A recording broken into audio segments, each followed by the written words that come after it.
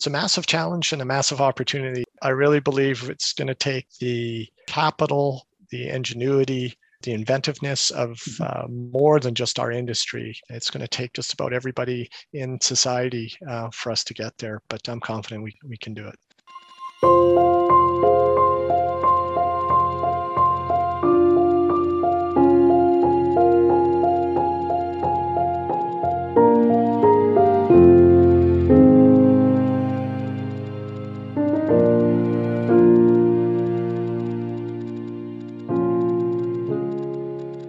This is Flux Capacitor, a podcast about the future of electricity. I'm Francis Bradley of the Canadian Electricity Association. This is episode 042, number 42 of the Flux Capacitor. We feature discussions about the future of the business of electricity on this podcast and what the future transformations will mean for electricity companies, regulators, society, and customers.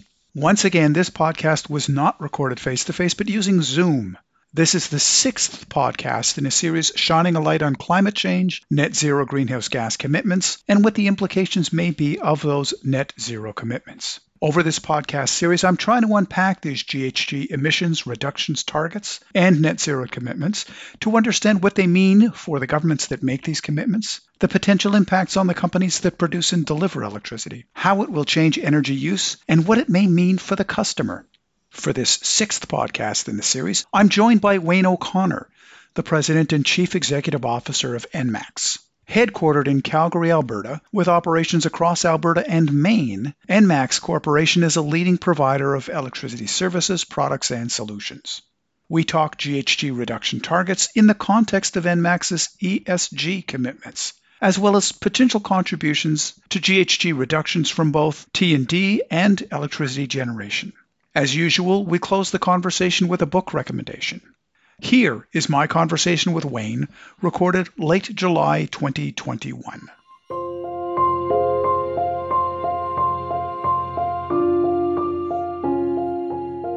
Wayne, welcome to the podcast. I'm glad you were able to make it.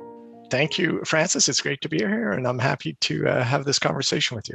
Listen, before we get into the details, as you know, this is a series that we're doing on Net Zero 2050 and what it actually means. I thought maybe for the listener, a little bit of background on ENMAX, just so they get a sense of who the company is and the perspective that you're coming from.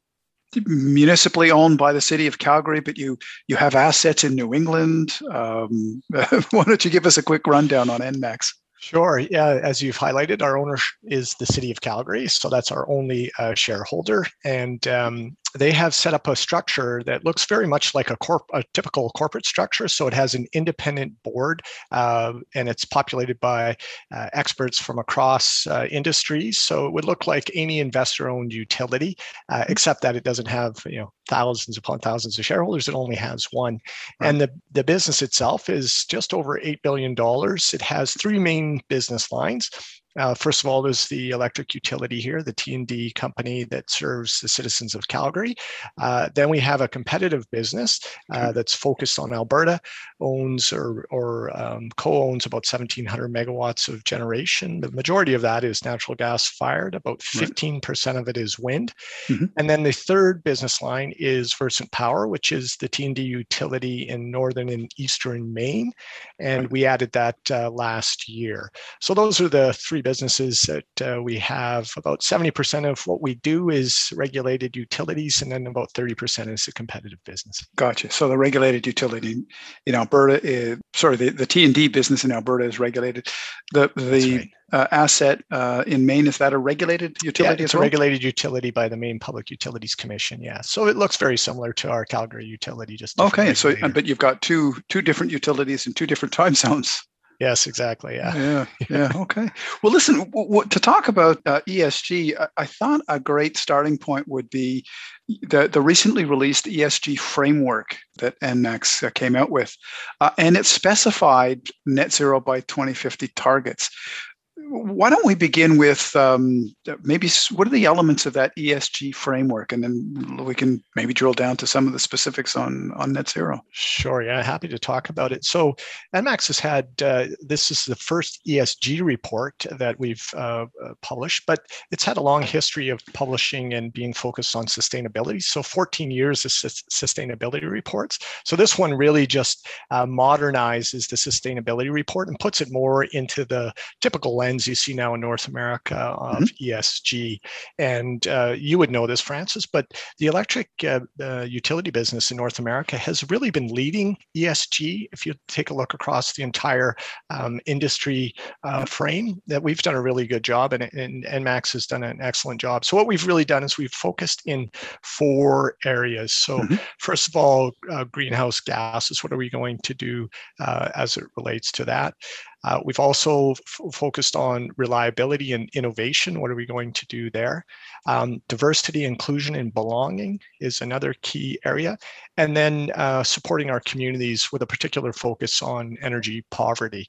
So those are the 4 areas in our ESG report that we've highlighted.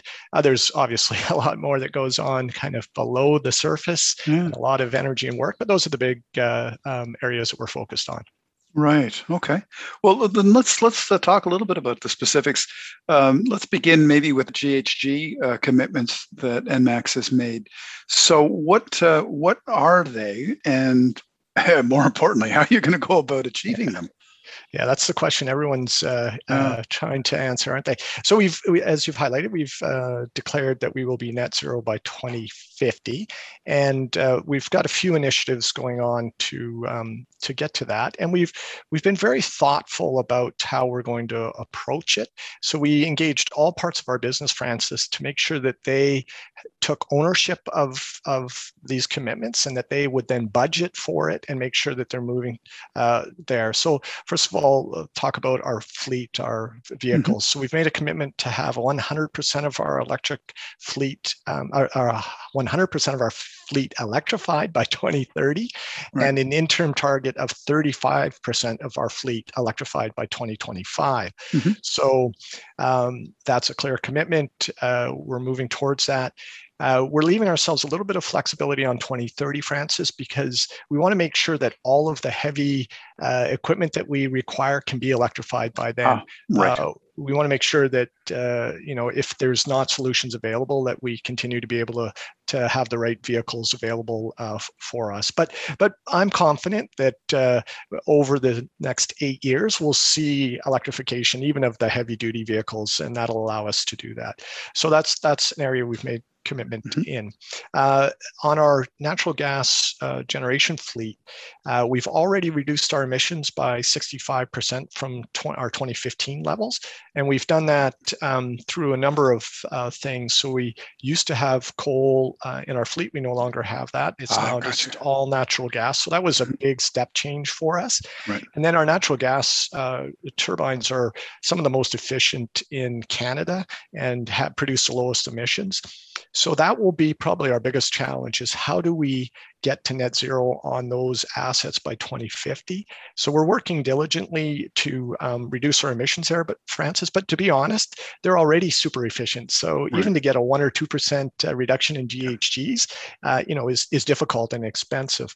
But we've done a few things recently. We put in a lithium-ion battery at one of our facilities, 10 megawatts, which allows it to provide spinning reserves, and it reduces the runtime there substantially.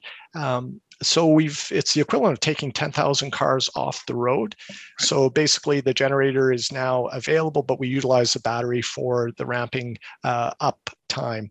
So we'll continue to pursue those types of initiatives. And then we've also made a commitment to buy offsets for all of our buildings starting in 2021. So that will also be another area that we're focused on. And then as it relates to, how do we get to net zero? I honestly believe we're going to have to pull all of our levers, Francis, to get there. So things like carbon capture and sequestration. Is hydrogen an option? I certainly hope in the next decade we see some breakthroughs there that will allow us to use hydrogen. Right. But thankfully we have time to figure out that part of the equation. But those are the main areas that we're focused on, and as I've mentioned, have made pretty firm commitments on getting there. Yeah, and you've also made some moves already on some of these files, right? I mean, you mentioned the move out of coal, but you also are involved in some of that carbon capture and utilization work, aren't you? Yeah, absolutely. Yeah, our Shepherd Energy Center, we've Right. done a demonstration there, a pilot with 4 small companies looking for ways to use the carbon as it comes out of the back end of the generator. They're really interesting things, and we're really happy to be part of that, and we'll continue to support that and invest in it. And eventually, some of that we're going to see commercial opportunities there for sure. So Right. we'll continue to work. That was a partnership with government as well to support that. So those are the kind of initiatives we'll continue to look at. Yeah, and Kate Chisholm from Capital Power was on the podcast some time ago, and she talked about some of the work that they're doing in that space. There, they see this as a potential revenue stream in the future. Do you see it as well as a potential future business line? Not so much, I don't think, for us. I think, Francis, there's others who have, like Capital Power, who probably have an advantage in that area. Our advantage, we believe, is more in the regulated utility space, and then making sure our existing generators run efficiently and effectively. But we will support activities in that, like hosting, but I don't think that'll be a revenue stream for us. I think there's others that are better positioned, have competitive advantage that we just don't have. Right. Hey, you mentioned diversity, inclusion, and belonging. Maybe talk a little bit about how that became a focus and a priority during a pandemic. So I think it had been a focus for the organization, prior to the pandemic. I came in just over 14 months ago, but it was already deeply embedded in the organization before I got here. Yeah. And I think fundamentally, it was at the board level. It's certainly at our shareholder level. The city is really focused on what can it do better around diversity and inclusion. So when I arrived, it was already kind of well established here. But what the ESG report did was it just brought a sharper focus to it. So it said, and really what we're doing is a few different things. So first of all, we're spending a lot of time talking to employees, getting their feedback around, well, what does diversity and inclusion and belonging look like and feel like to you? Right. And we understand we need to look more like the communities we serve, but what does it really mean for our workforce? So we've been undertaking that during the pandemic, which means lots of Zoom calls like you and I are having and other things. Yeah. We've also brought in a host of speakers representing diverse groups here in Alberta to hear from them and in Maine, actually. We actually had some Maine speakers come in as well and talk to us about what is it like to be representative of a minority group and what can we do better. As well, we're changing our training requirements here. So all of our senior leaders are going to have diversity training by the end of next year. Okay. And we're incorporating more bias training into our senior levels as well to make sure that we're aware of the biases we have and how they impact things like recruitment. And can we change our processes to eliminate as much as possible those biases? So it's something our employees are really passionate about, Francis. I am as well, but it's wonderful to be able to see and hear from them what it means to them, and then incorporate those ideas into our plans for diversity and inclusion and belonging. Right. Hey, I'd like to drill down on a couple of the other elements in your ESG, but you did mention it's been 14 months since you've been with the company. One of the things that I ask people that come on the podcast is about their journey. Always interested to hear people's journey. I always make the joke, Wayne, when you were a young lad in the playground, did you dream of running an electric utility company? What was your journey to President CEO of ENMAX? Yeah, No, I had no dreams when I was on the playground, Francis, of being in the electric business. I quite frankly didn't really, like most Canadians, you probably don't think about the electric Yeah. infrastructure, Hmm. except for maybe the odd time when your power is not available. Yeah, so I went to business school, and then I started with TransCanada Pipelines back in the late '80s. I worked for their the company was called Western Gas Marketing, which really Hmm. was focused on buying and selling natural gas across North America. I was there for 13 years, had lots of different experiences, but mostly in the competitive business space and in Hmm. trading and marketing. Then I went to Nova Scotia and worked for Emera for 17 years. And through that, I got exposure more to the utility business. I was with Nova Scotia Power, two different stints. Hmm. The last one as CEO. And so it was really through that experience that I got a real kind of hands-on utility experience, and which then ultimately led me back to Alberta and to ENMAX. So it's been a great experience. I've had the opportunity to work and live in Calgary, work and live in Toronto with TransCanada, and Hmm. work and live in Halifax. And through that, been exposed to lots of different jurisdictions, both in Canada and the U.S., different Right. regulatory Yeah. constructs.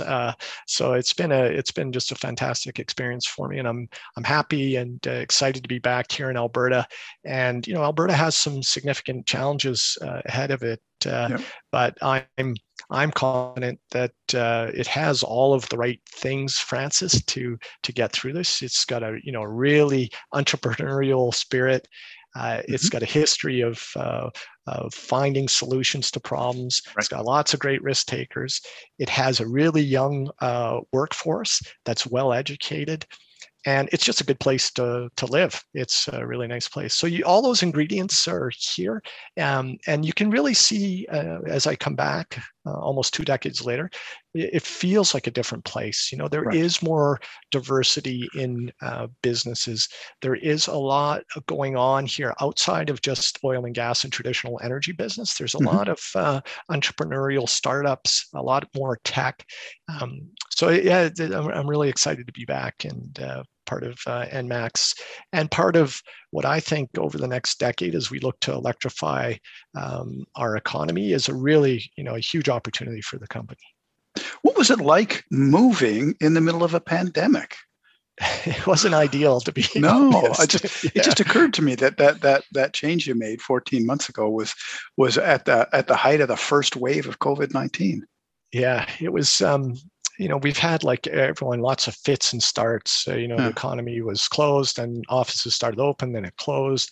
And really, for me, Francis, it's difficult to establish yourself in a community, in a new job, in a new city, when you're most of the time stuck to in my case, I'm in an apartment for now, in Right. an apartment and not able to interact with people. So it was not ideal, that's for sure. And I was separated from my family. They stayed in Halifax. I have 3 children. 2 of them were still in high school, so we decided to keep them there just to finish up high Yeah. school. So that on a personal level, it was less Yeah. than ideal. Um, but I do have family here, so I was able to at least have those connections. Yeah. So getting back to the ESG commitments of NMAX, I was intrigued that the fourth area was in the area of energy poverty. Yeah, What does that commitment look like? And I don't often hear this when talking to people about ESG, so I'm intrigued. yeah. It's really focused on and as CEA and others have identified, what is energy poverty? What is it? What does it look like? Yeah. And it's somewhere around 5 or 6% of your disposable income goes to pay for energy costs.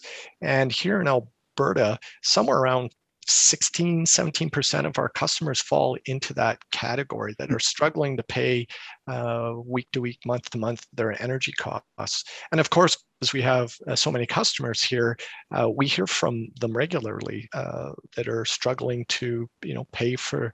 And electricity is a basic, fundamental Yeah. requirement for life. So the company has been focused for quite some time on how do we help out those who are struggling to pay their bills. So what we've done is we've teamed up with a number of charities here in the province and in Maine, and directed funds to them. They have energy poverty as part of what they provide. So some of our customers end up going to them directly. As well, we've spent a lot of time and money on educating consumers about how they can save on their energy costs. We provide energy kits, little simple things like, light bulbs that are more energy efficient. We hand those out, give out.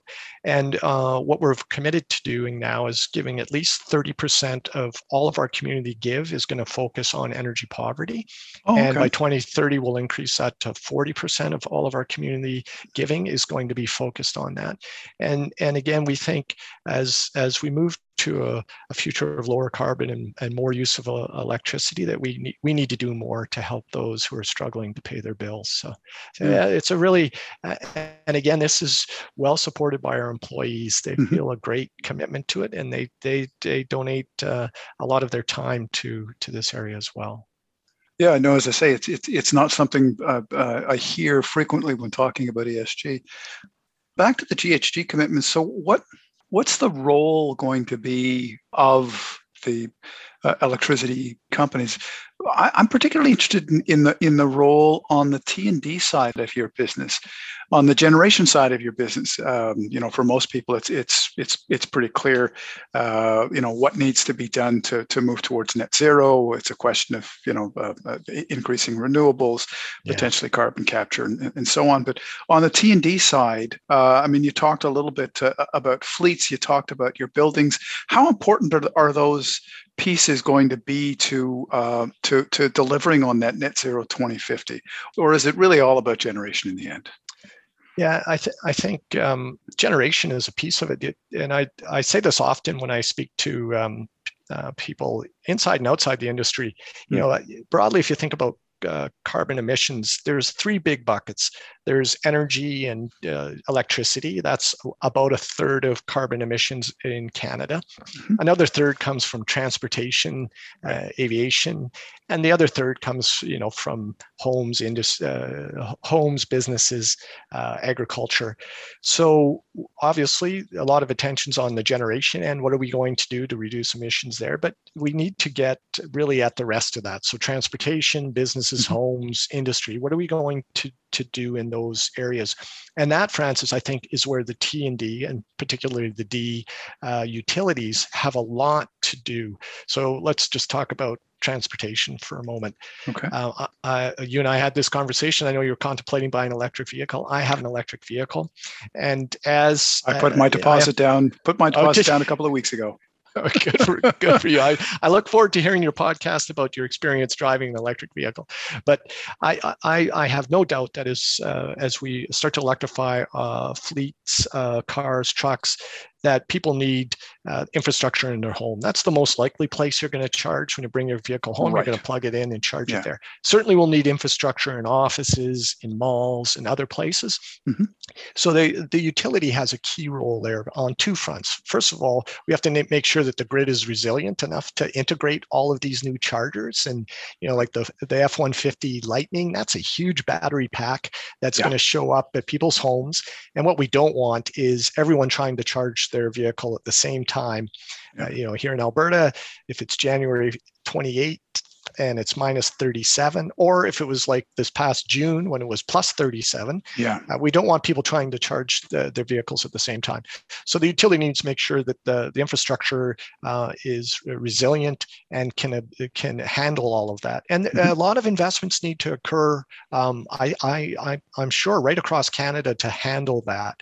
And a lot of the distribution network was not built with the idea that in the future there'd be all these electric cars plugging in and drawing on it substantially.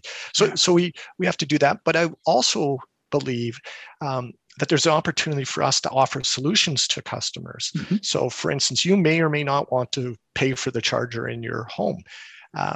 I would love it if the utility could offer that as a service to its existing customers. Yep. As well, for instance, you may want to have solar panels on your roof and maybe a battery in your garage if you don't have the electric car, or maybe as an adjunct to that. And I would love to be able to offer that as a utility service. Be able to put it on your bill, amortize it over a very long period, get our cost of capital, and thereby reduce your carbon emissions substantially if we can do that.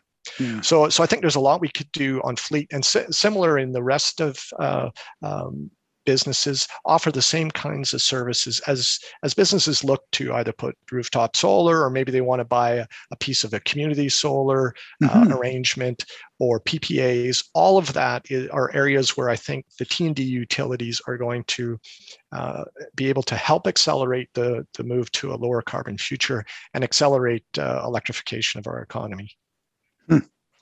And so that looks like a very different kind of company than the people that are in the business today. What are the sorts of things that are going to have to change? Presumably, we don't have the right regulatory framework today for that. That would be, I mean, in addition to some of the technological challenges, we've got some regulatory hurdles we'd have to get through to reach that kind of a future, wouldn't we? Yeah, I think to go from where we are today to a world where we're using electricity much more often for our vehicles, for our homes, for our businesses, we need to see modernization of a lot of things. Yeah. So the utility itself needs to modernize. It needs to be able to offer these types of services, and we're not easy to deal with. We don't generally do a great job of applying, technology, apps, things like that. So you just one or two clicks and you could order up a battery into your house. Right. So we have lots to do as it relates to customers. We have to form partnerships, with small businesses to be able to do all of this in our communities. So we have a lot to do ourselves. We need to invest, as I spoke, in the grid to make sure it's more resilient. Ultimately, I think the grid needs to be 100% reliable. So we need to start incorporating more batteries into our systems. There's a lot of work we need to do. But at the same time, we also need the legislation and regulation to change. Right. Yeah. As you know, it was designed largely for a world that's 30, 40 years old, where it was all about big generators, usually quite a ways away from load pockets. Yep. And then it was about how do we get the energy effectively into home and businesses and do that safely and reliably and affordably. But the future now is completely different. It's going to have, as we just discussed, a whole bunch of new things now at the distribution level that are going to be generating electricity, consuming electricity, able to flow it back and forth. So we need to modernize the regulations and the legislation to just reflect that reality.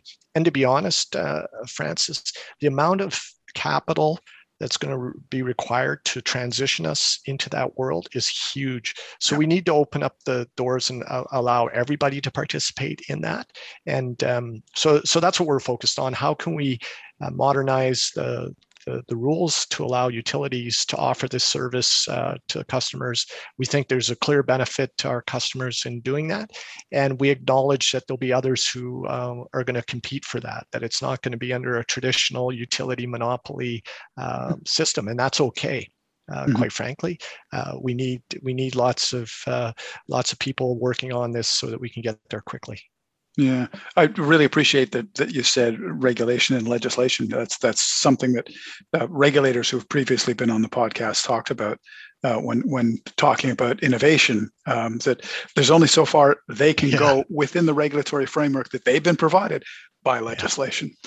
Absolutely. And I know you and others work quite diligently to help politicians understand what's coming, and so that legislatively they can start to make the changes required to get there. And similarly, here at MX, we spend a lot of time speaking to politicians about what we see in the future and what we see customers will need, and what changes we believe are required to get there.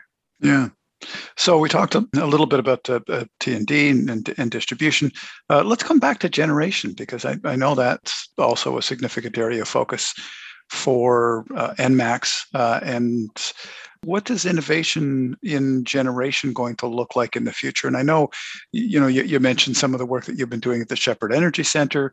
There's some work, I believe, that one of your other facilities at Crossfields has also been a focus as well. But what's that future of generation going to look like? Yeah. So if we split the generation into two groups, so there's thermal generation, right. And then I'll talk more about non-emitting. So I think the thermal generation really for us is going to be a continued focus on carbon capture, on spurring innovation around that. And is there opportunities for hydrogen or something similar to be used as a fuel that can reduce our emissions? Right. In the meantime, we're going to continue to make investments so that our generators emit less and less every year. But it's going to be difficult, Francis. Quite frankly, we've right. got really good technology, and it's hard for that needle to move without a breakthrough. Now, carbon capture, we don't really need any technological breakthroughs. It's already occurring. It just needs a lot of investment to build out the infrastructure to allow for that. So right. We'll obviously monitor that closely. But that area, the thermal generation, it's going to take a while, and I think it's harder to see who the winners are going to be in there and when that's going to arrive.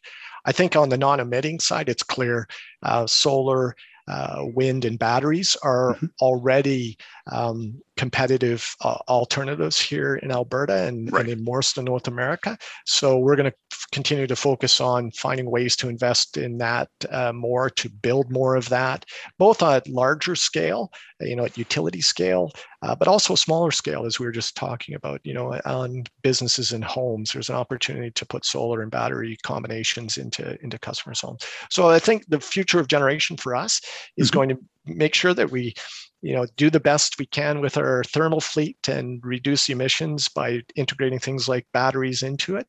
But the big advancements are going to be in investing in wind, solar, and batteries. Right.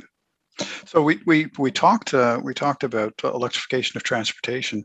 What about in those other areas? Homes and businesses. I guess heating, ventilation, air conditioning, and so on.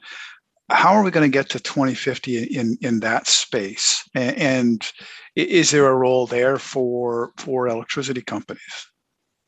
Yeah, I think there is an opportunity for utilities to do a number of things. So first of all, it's simple education, right? What can customers do to currently use less energy to be more energy efficient? And that's the simple stuff. That's the cheapest, and that's the easiest way to reduce emissions. And then there are other things like heat pumps, which are very efficient, allow both heating and cooling. There are some challenges at really cold levels that they don't work as efficiently. Yep. So obviously we'll be focused on helping customers make good decisions around those areas. But specifically, I think it's back to, can we offer customers some solutions around batteries, rooftop solar? Those are, and then ultimately, Francis, is making sure that the grid has intelligence to be able to handle all of this new world, because we really don't have a lot of intelligence in the distribution network. It's relatively simple intelligence. The future, we're going to have a really good brain that sits on top of all of that and make sure that we can integrate them all and do it in a way that ensures that we're not driving incremental costs into the system, and that we're saving and utilizing the system to the best level. So I think that's another area where there's lots of opportunity, is the intelligent operation of that distribution network with all of those new devices on there, and how do we optimize that in a way that makes sense for everybody. Yeah. So how far are we away from that smart grid? Well, for us here at ENMAX, we're doing lots of small pilots, which are starting to integrate, this concept of smart grid. So, for instance, taking AMI meters, smart meters, in communities and small pilots, integrating rooftop solar, batteries, EV charging, and putting that all together, and then putting a little bit of a brain on top of that, and as well, importantly for customers, is an app to allow them to see how all of this is interacting and how it's working.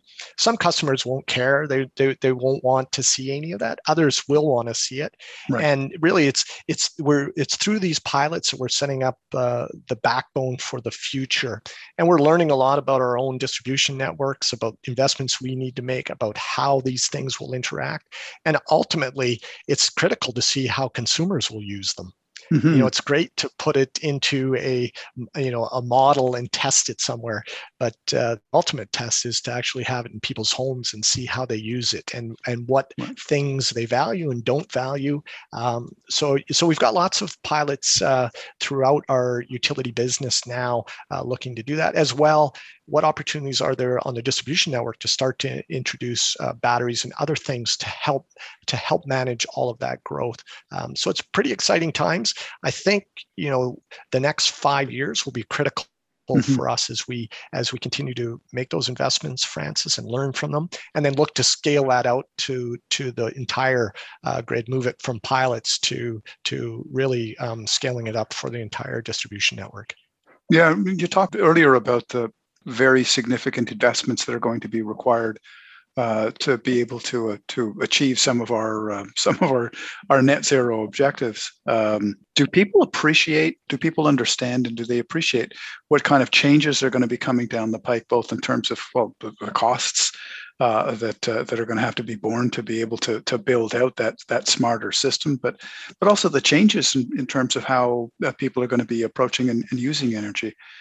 Any concerns about public acceptance and understanding of this space? As you said earlier, people usually don't think about the electricity business except that occasional time when the lights go out. Yeah. I don't think too many people think about it, to be honest, nor do they think about the costs. So I had a conversation recently with somebody who's buying an electric car, and the idea that they should need to be worried about whether or not they can charge their car at 6 o'clock or 7 o'clock at night or 2 in the morning, that was not in their mind at all, nor should they worry about it. But one thing we do have to be concerned about is if a whole bunch of people buy electric cars and they plug them in and it doesn't work the way they anticipate it, that will be a massive failure on the electric utilities part, but also it will be it will stymie electrification more broadly. If you buy a car and you can't plug it in and have it charged in the times you want, that's going to be big trouble. So we need to do a lot more as an industry about educating consumers, about educating politicians about not only the benefits of electrification, lower carbon. There's lots of great things that will come. And I do think also part of that is talking about the costs, about some of the challenges there. But I also see there's a great opportunity to make and keep electricity affordable by using the system better. If we see, for instance, there's lots of reports that say electrification could double or triple the amount of electricity consumed.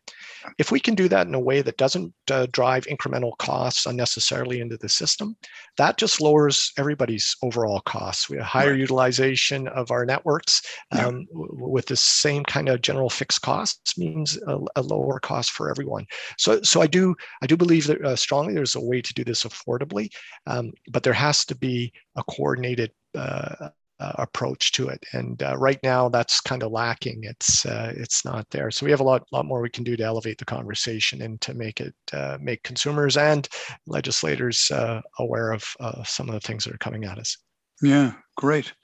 Hey, one of the things, Wayne, that I ask folks that come on the podcast is about a book, either a book that they're reading or a book that they've recently read that they would recommend to the listener. I refer to it as the Flux Capacitor Book Club.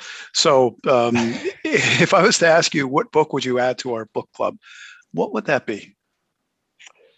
So Francis, I've read a few lately, and I feel compelled to give you like a business book, right? Something that As you but wish. I'm not going to do that. Okay. I try and have a couple books going at all times. One that's more business related, and one that's not business related, Uh-huh. to try and make sure that I don't become too narrowly focused. So one I just finished is the story of William Shakespeare's children. Oh, It's a work of fiction. It's called Hamlet and Judith, or it might be Judith and Hamlet. I can't remember. It's a brilliant read, and during the summer, it's a real simple read. You could read it in a week while you're on vacation, and it's wonderful. I think I can't remember the author's name. I believe she's Irish, but it's just a compact story of. And Shakespeare is really just a side passenger in this story. It's really about his children and their lives. So I would highly recommend that one. terrific. I will hunt that one down. Appreciate that. Thanks for taking the time to jump on the podcast. I really appreciate you sharing your perspectives and continuing this conversation that we've been having through the podcast about what Net Zero 2050 is actually going to mean for people. Yeah, it's a massive challenge and a massive opportunity, isn't it, Francis? It's both. And, yeah, absolutely. I really believe it's going to take the capital, the ingenuity, the inventiveness of more than just our industry. It's going to take just about everybody in society for us to get there. But I'm confident we can do it. Fantastic. All hands on deck. Exactly. All right. Thanks very much, Wayne. Appreciate it. Great, Francis. Good seeing you. Thank you.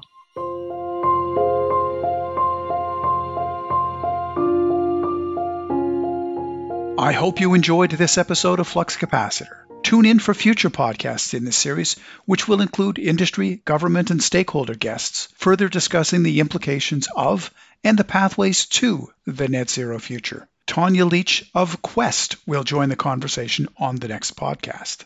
And as always, let's continue the electricity conversation on our Facebook page, on Twitter, and at electricity.ca.